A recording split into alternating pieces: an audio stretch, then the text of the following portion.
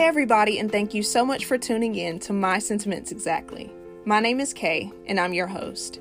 Today I have a very special guest, Sherelle Hogan, who has most often been described as a remarkable young woman of God and a survivor.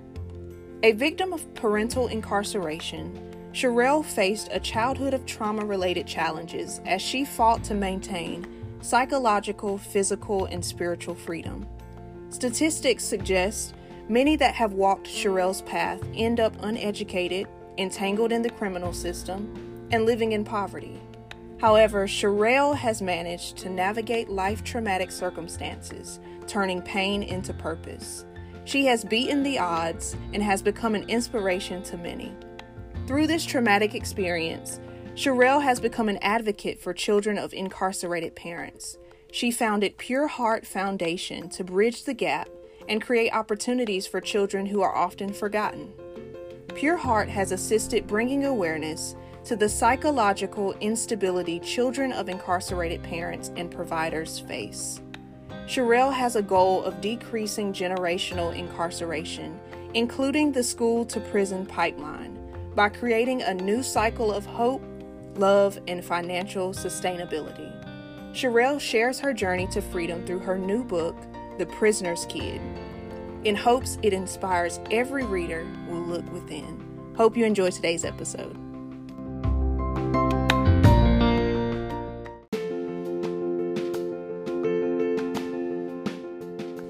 MSE Podcast is dedicated to talking about the hard stuff and facilitating the conversations necessary for growth, healing, transformation, and genuine community.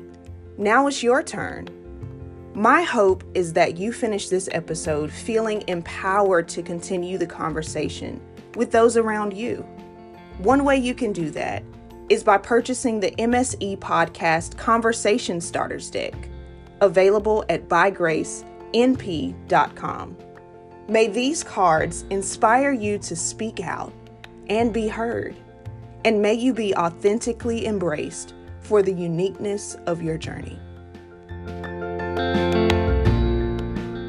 Sherelle, I am so excited to have you on the show today. Thank you so much for being here.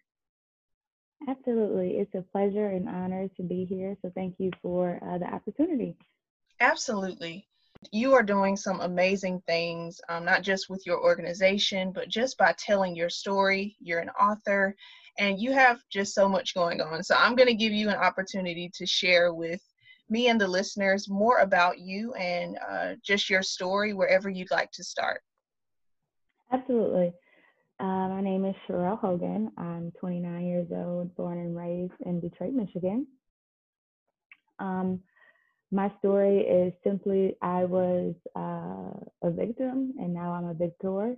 I don't claim all of the undeserving and painful situations that I had to endure as something that was something that held me back, right? I count that as a blessing, and I use that as my narrative to be a story of triumph now. So when I was 6, my mother went to prison. And when I was 7, my father went to prison.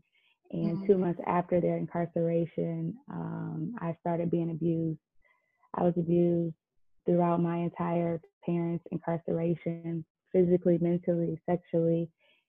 And that resulted into me wanting to take my own life when I was about 10 years old. But by the grace of God, I wasn't able to complete that suicide attempt. My father was released when I was 10 years old, and 2 months later, he was killed.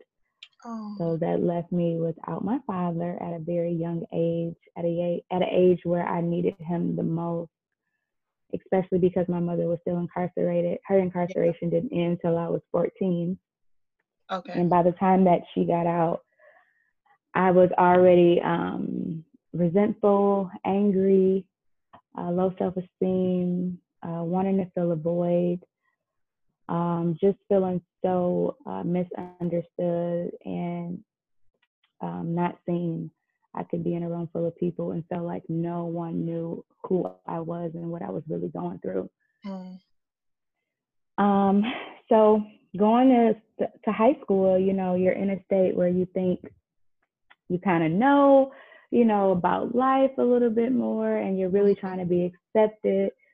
So I put my best foot forward, and that was, all I knew was being the freshest kid. So I thought going to school would be easy, but my first day of high school turned into me waking up in a hospital bed because I had suffered a severe nervous breakdown. Wow. And I didn't realize how life had just literally crumbled down on me emotionally and mentally. And I checked out on life. And I won't get too far into my story because I did write a book, and I want you Oh, yeah. to get the book. Absolutely. But I will end with the psychiatrist. He looked at me in that hospital bed and he said, "Little girl, if you don't find a reason to live, you will die." And when he said that, something sparked and arose on the inside of me. And at that moment, I began to fight for my mental, spiritual, and physical freedom here on earth.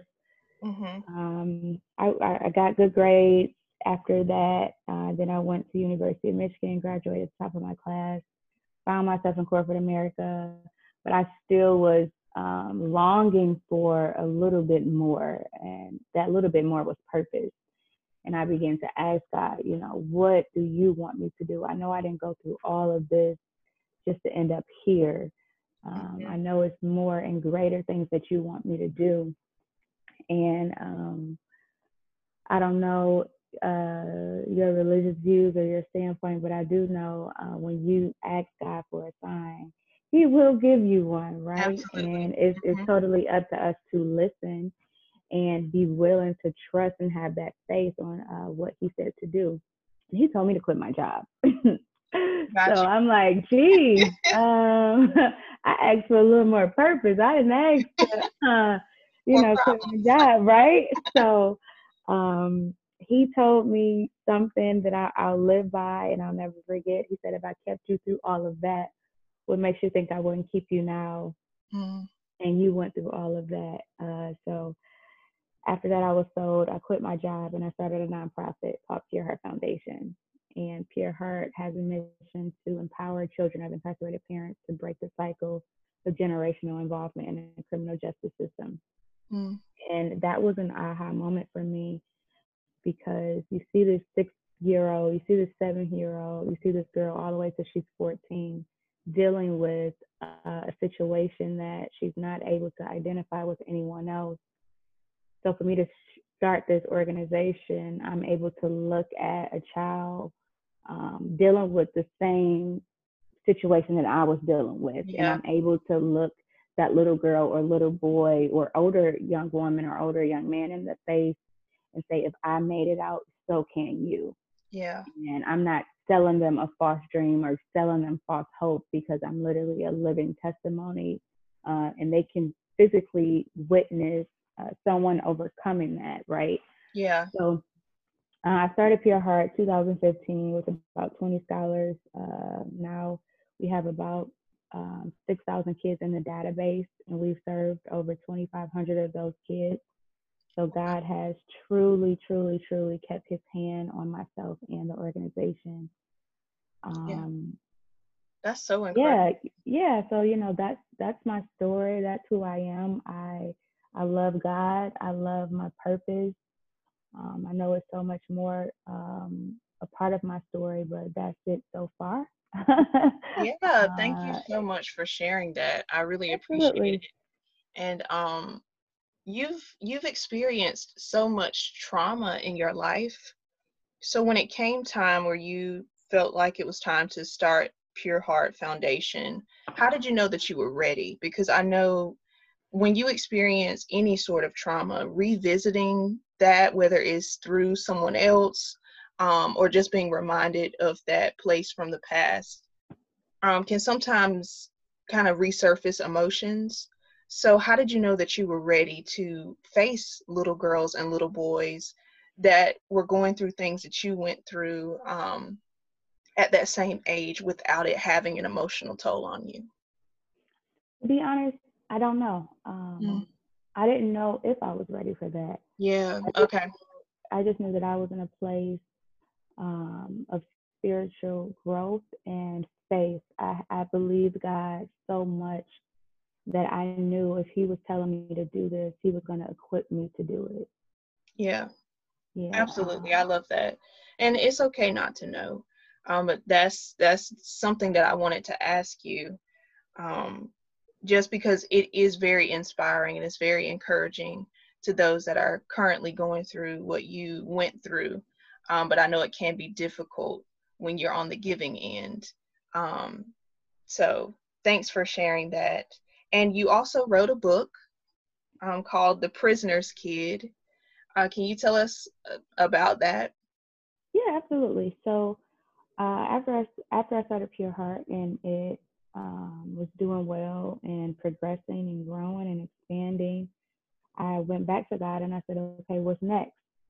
Because it's it's it's funny when you start accomplishing things, you always look at your vision board, right, and say, okay, I want to start this business. But then when you start it, you like, okay, what's next, right? Yeah. If I accomplish this, I can do something else. So I asked, I went to God and I said, what's next? And he said, I need you to tell your story now. And I'm like, well, wait, I do that all the time. Every time someone asks me why I started Pure Heart, I got to tell them, I'm speaking. Yeah. What do you mean? And he said, write a book. And I said, okay. I did not want to write that book. I'll be completely honest with you. It's different than starting an organization, Okay. telling why you started it, but actually putting in book form your most vulnerable, darkest, loneliest, painful Yeah. experiences, and being able to knowing that someone can actually take that home with them. Mm-hmm. It frightens me, because the reality is not everybody will understand. Not you don't know if they're gonna read that book and be happy that you experience it. You don't know if they're gonna read that book and truly feel what you're conveying. So it was difficult. I cried writing every page Mm-hmm. in my book. I'm sure. Literally, it was so hard. And I believe, to get back to your question before, I had to really, really reach back and literally relive every experience that I went through in order to write the book, because I'm so vulnerable and transparent in it. Got you. And but the purpose of the book was to be that voice for the voiceless. It's a lot of books around mass incarceration, redemption, recidivism, right? But it's not a book that actually tells the story how that child feels due to Yeah. parents' incarceration.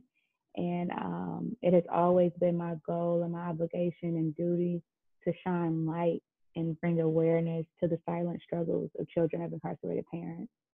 And I Absolutely. just used my story to shine that light and to be that voice. So that's the purpose of it, and it's also um, it's a book that a parent that's incarcerated can read and Yeah. look in the mirror and say, how can I get a better relationship with my child? And then Yeah. it's a book for the child to read the book and say, how can I still love my mother or father Yeah. beyond their incarceration? That Because is so good. yeah, and on my book page, on every chapter ending, because my mother, she's released now, she's my best friend, and I Oh, had to that's tell so a lot of sweet. stories about her in order for them to understand my pain. But I put on the end of each chapter, I love my mother, because I never wanted no one to feel or think that I don't acknowledge her as my mother first, Yeah. and I love her, and we've grown beyond that. So that was the purpose of it. Yeah, I'm so glad that you mentioned that because my next question was going to be for those that are, children of incarcerated parents or that have gone through similar experiences. How do you deal with the resentment? Yeah, so the resentment is real. I'll be totally and completely honest. Um, I resented my dad, even leading up until um, he passed away, because I felt like it was his job to protect me. Yeah. And, I had to experience molestation and everything else, and I felt like it was due to his absence. So Got I you. had to literally forgive him the day that I went to his funeral, Wow. because I didn't have an opportunity to have that conversation. He never knew what I went through, right? So it's like, why would you leave me? You left me to go to jail. Now you're leaving me because now you're deceased. right? Got you. Um, Like a double betrayal. yeah. Yeah. So, and then when it came to my mother, it's so crazy because I can honestly say I never resented my mother. I Okay. never. The only thing that I will say is I just wanted her so bad. I wanted the mother daughter relationship. I loved her. I still love her unconditionally. So Yeah. it wasn't as if I, resented her. I just didn't understand why during the incarceration and even after we couldn't have that relationship that I wanted with her.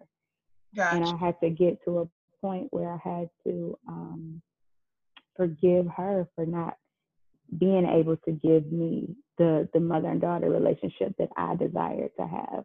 got you. Yeah, Yeah. that's huge.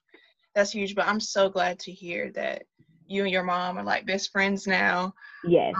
Definitely sorry to hear about the passing of your dad.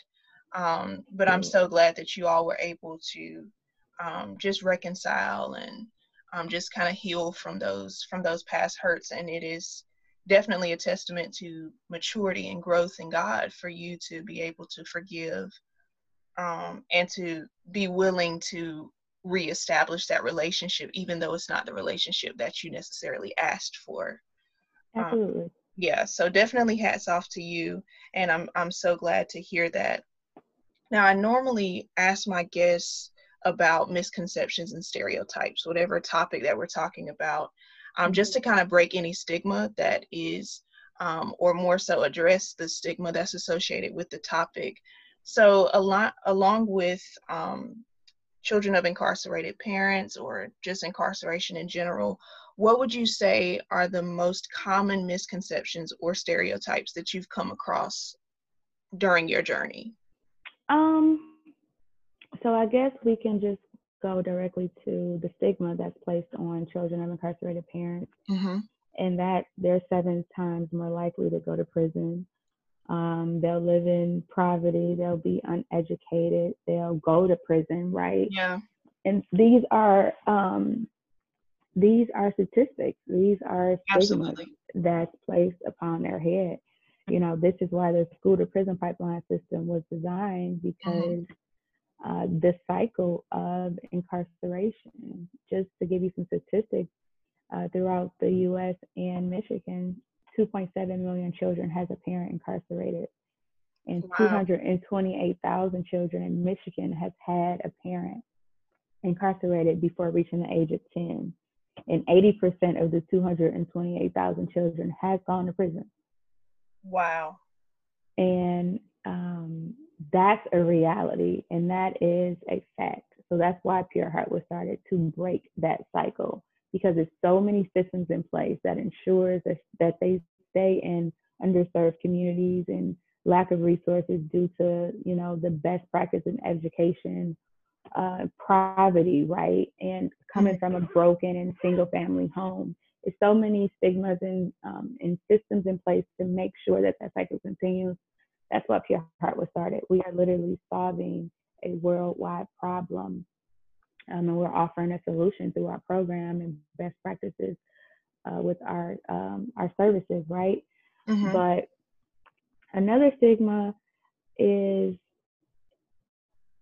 I think, just being misunderstood. I mean, we live in a Okay. society now that young people are more outspoken, and they lack respect, unfortunately, for their elders, and they act in a way of, you don't see much structure, right?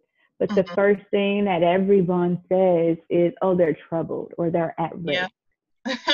That, like, no, not every child is at risk or trouble. Yeah. You don't know what they're going through, and I always tell people that the statistic is 1 out of 9 African American children have a parent incarcerated, 1 out of 18 Caucasian, 1 out of 27, no, 1 out of 18 Hispanic, and 1 out of 27 Caucasian. So it's Mhm. 1 out of 5 or 6 kids that you walk past every day that you're calling troubled or Yeah. bad or at risk has a parent in prison. You Got you. don't know what they're going through. You don't know what these kids are facing in society today. It's so much harder now than it was back then.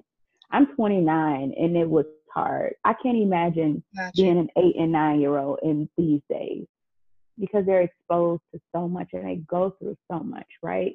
Yeah. So I think those are the main stigmas: lack of education, resources, and poverty, just because of that cycle and what they predetermine based upon their parents' incarceration. That's really good, and I'm glad that you brought that out. Um, what would you say to someone who, I doubt anyone that's, in elementary school will be listening to this, but for those that may be older now and maybe they had a parent that is still living or maybe not living or that is in prison now, what is something that you would tell them, whether it's something that you wish you would have heard when you were going through it or just something now that you want to share with them? What would you tell them? That's a great question. I would simply tell them that it was not your fault. Mm, I would tell them that everything that they may have experienced during that time, that wasn't their fault. That they was not alone, although they may have felt alone, yeah. and that their parent didn't go to prison because of them. I think that's one of the biggest struggles that children of incarcerated parents feel in Mm, that process is feeling like their parent incarceration is their fault. got you. No matter if it was, a crime, like we don't, it doesn't matter what the crime was, what the act Mhm, was, it's always brought up that, we feel like it's our fault. Did they leave because of me? Or, got you. is it my fault? And another thing that I would encourage someone who has had a parent incarcerated that's an adult that still might have that feeling on the inside of them is to write themselves a letter, and in that letter truly say how your parent incarceration made you feel. You Mm, don't have to share with no one if you don't want yeah. to. You don't have to broadcast it, but just really write that letter, and you'll find so much freedom in it because oftentimes children of incarcerated parents aren't physically in the jail cell, but mentally they are. And that can Wow. carry, that can carry, and that can carry, and that can carry all throughout your life without you even recognizing that you've become a prisoner to something that you should have been let go. Right. Yeah. So that's why the second part of my book is my journey to freedom, because I talk about how I was still so in bondage. And the day that they cuffed my mother, that's when they cuffed me mentally. Mm, And I had to let so much go in order to be free. And I know that writing about it is so therapeutic because the last two words in my book is I'm free. And wow. after I finished that book, I was so free. I was so free. I didn't realize how I was still bound up while Got writing the book, while being the founder of the nonprofit. But when I wrote that book, I truly let it all out and I truly let it go. So that That's would be so some good. advice. Yeah. That is so good. Thank you so much for sharing that. For family members or maybe friends of children that have incarcerated parents, what would you advise them to do? I would specifically advise the caregivers, right? So Hmm. those are the people that's taking care of the children, whether it's the other parent or grandparent or foster parent, anyone that's taking on that responsibility. Hmm. Please know that nothing that you're doing is wrong. A lot of situations occur where the parent is just overextending themselves, doing the best that they can to provide the best life for that child because Hmm. they know they have a parent incarcerated. And the child sometimes may seem so unappreciative, but the reality is they just want their parent. They just Got miss their you. parent. Got you. And it's nothing that you're doing wrong. It's just they want who they want, and that's their parent. They want that love. And oftentimes they will become a little rebellious just to show their loyalty to the parent that's incarcerated. I can't Got take you. orders from you because you're not my dad. I can't Got take you. orders from you because you're not my mom. And if I move on with life, she's going to feel like I forgot about her, Yeah. right? Or that you somehow replaced. I, Exactly, I got you. exactly. Got So you. that would be my advice. Just know that you're not, what you're doing is not in vain. And one day it might not happen the time that you want it. They're going to come back to you and thank you and tell you how much they appreciate you, just like I did to the people that took care of me. Yeah. That is so good. That is so good. I didn't even think of how that can be taken as, you're trying to replace my parent. And that's Mhm. where, like you said, the rebellion comes in, and where you might Mhm. say they're misbehaved, or they're Mhm. acting like this because their parent is incarcerated. It's actually they're trying to stay loyal. It's kind of like a weird dynamic going on there. But Exactly. Exactly. I'm glad that you shared that. um is there anything else from your journey that you feel is important to bring awareness to? We've talked about a lot, but I never want my guests to leave with anything that they feel is important, whether it's to those that are experiencing what you've experienced, or Mhm. those that just may be watching on the sidelines, just trying to get a better understanding. Is there anything else that you want to leave on the table? Um, Around mass incarceration topic, I will leave that if you had a parent incarcerated, if you were a parent that was incarcerated, anything in that nature, just realize that we have so much work to do within um, the incarceration population and really breaking that cycle of generational incarceration. If you have a story, if you have experience in that area, I encourage you to share it just so Hmm. that individuals will not feel like they're alone. And, just in general, anyone with a vision, anyone with a dream, I just strongly want to encourage you to keep going. And no matter if you're the only one literally that believes in the vision, that sees it, that's working hard on it, it's okay because Yeah, at some point God will send provision, He'll send help, He'll send everything that you need in order to accomplish your goal. But you just can't give up on yourself. You have to stay focused and work hard and remember what you put in is what you get out. So if hmm, you're only putting in 20% of your vision, understand you're only going to get 20% manifestation. So I think that's what I want people to know. And then I also want people to know it's okay not to do everything. Just stay in your lane. If you stay in your that's lane of so good. purpose, you'll get so much further in life. Absolutely. Oh my goodness, trying to do 20 things at one time, you'll end up doing nothing at all. Hmm. So just really find out who you are first, find out what you want to accomplish, and then just take the action items and plan in order for you to get there. Absolutely. That is so good. Just doing what you're capable of doing, and what you're gifted at, and skilled at. And other people, there's just room for everyone to. It is literally, literally. You don't have to take up the whole space. Just Yeah, if you do your part, I'm telling you, it'll be so more effective, and you'll really, really see change, and you'll get absolutely. what you want out of it. Yeah. Absolutely. So how can people stay connected with you, order your book, connect with the nonprofit, just all of those things? Yes. So you can find me on all social media platforms at Sherelle Hogan. Pure Heart Foundation's website is pureheartcares.org, and all of Pure Heart social media platforms is Pure Heart Cares. You can purchase my book on my website at SherelleHogan.com.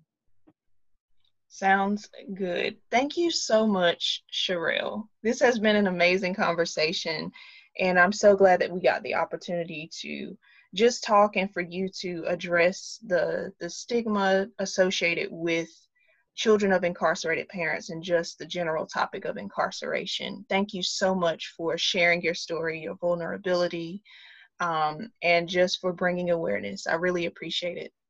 No, again, thank you. I definitely want to shout you out for doing the work and creating a Mhm. platform for people like myself to share their story and share some of the work that we are all doing. So I applaud you for answering your call, because this podcast wouldn't have happened if you didn't say yes to what you're supposed to do. So thank you for doing what you do. Wow. Well, that means so much to me. I really appreciate that. I'm glad this is at the end, because I'm a water box. So I'm glad to have it again. But thank you so much. I really appreciate that. And it's episodes like this that remind me, which I leave from every episode thinking the exact same thing. Like, this is exactly what I'm supposed to be doing, and it's helping so many people. So it's amazing how just small, simple acts of obedience, or what we would consider small or simple, is really helping a lot of people and meeting people where they are. And I may not be able to experience these things or have ever gone through these things, but if I can connect with someone who has, I can still reach the people that need to be reached. Exactly. Yep. Yeah. So thank you so much. Thank you to everyone for tuning in, and make sure that you connect with Sherelle on social media.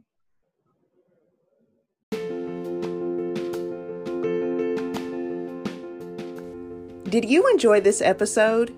I'd love for you to continue the conversation with those around you. One way you can do that is by purchasing the MSE Podcast Conversation Starters Deck, available at bygracenp.com. Be sure to leave a review on one of MSE's listening platforms, share with a friend, and join the My Sentiments Exactly podcast community on social media at MSE Podcast. The podcast is available for listening on all major streaming platforms, bygracenp.com, and on my mobile app. Hope to hear from you soon.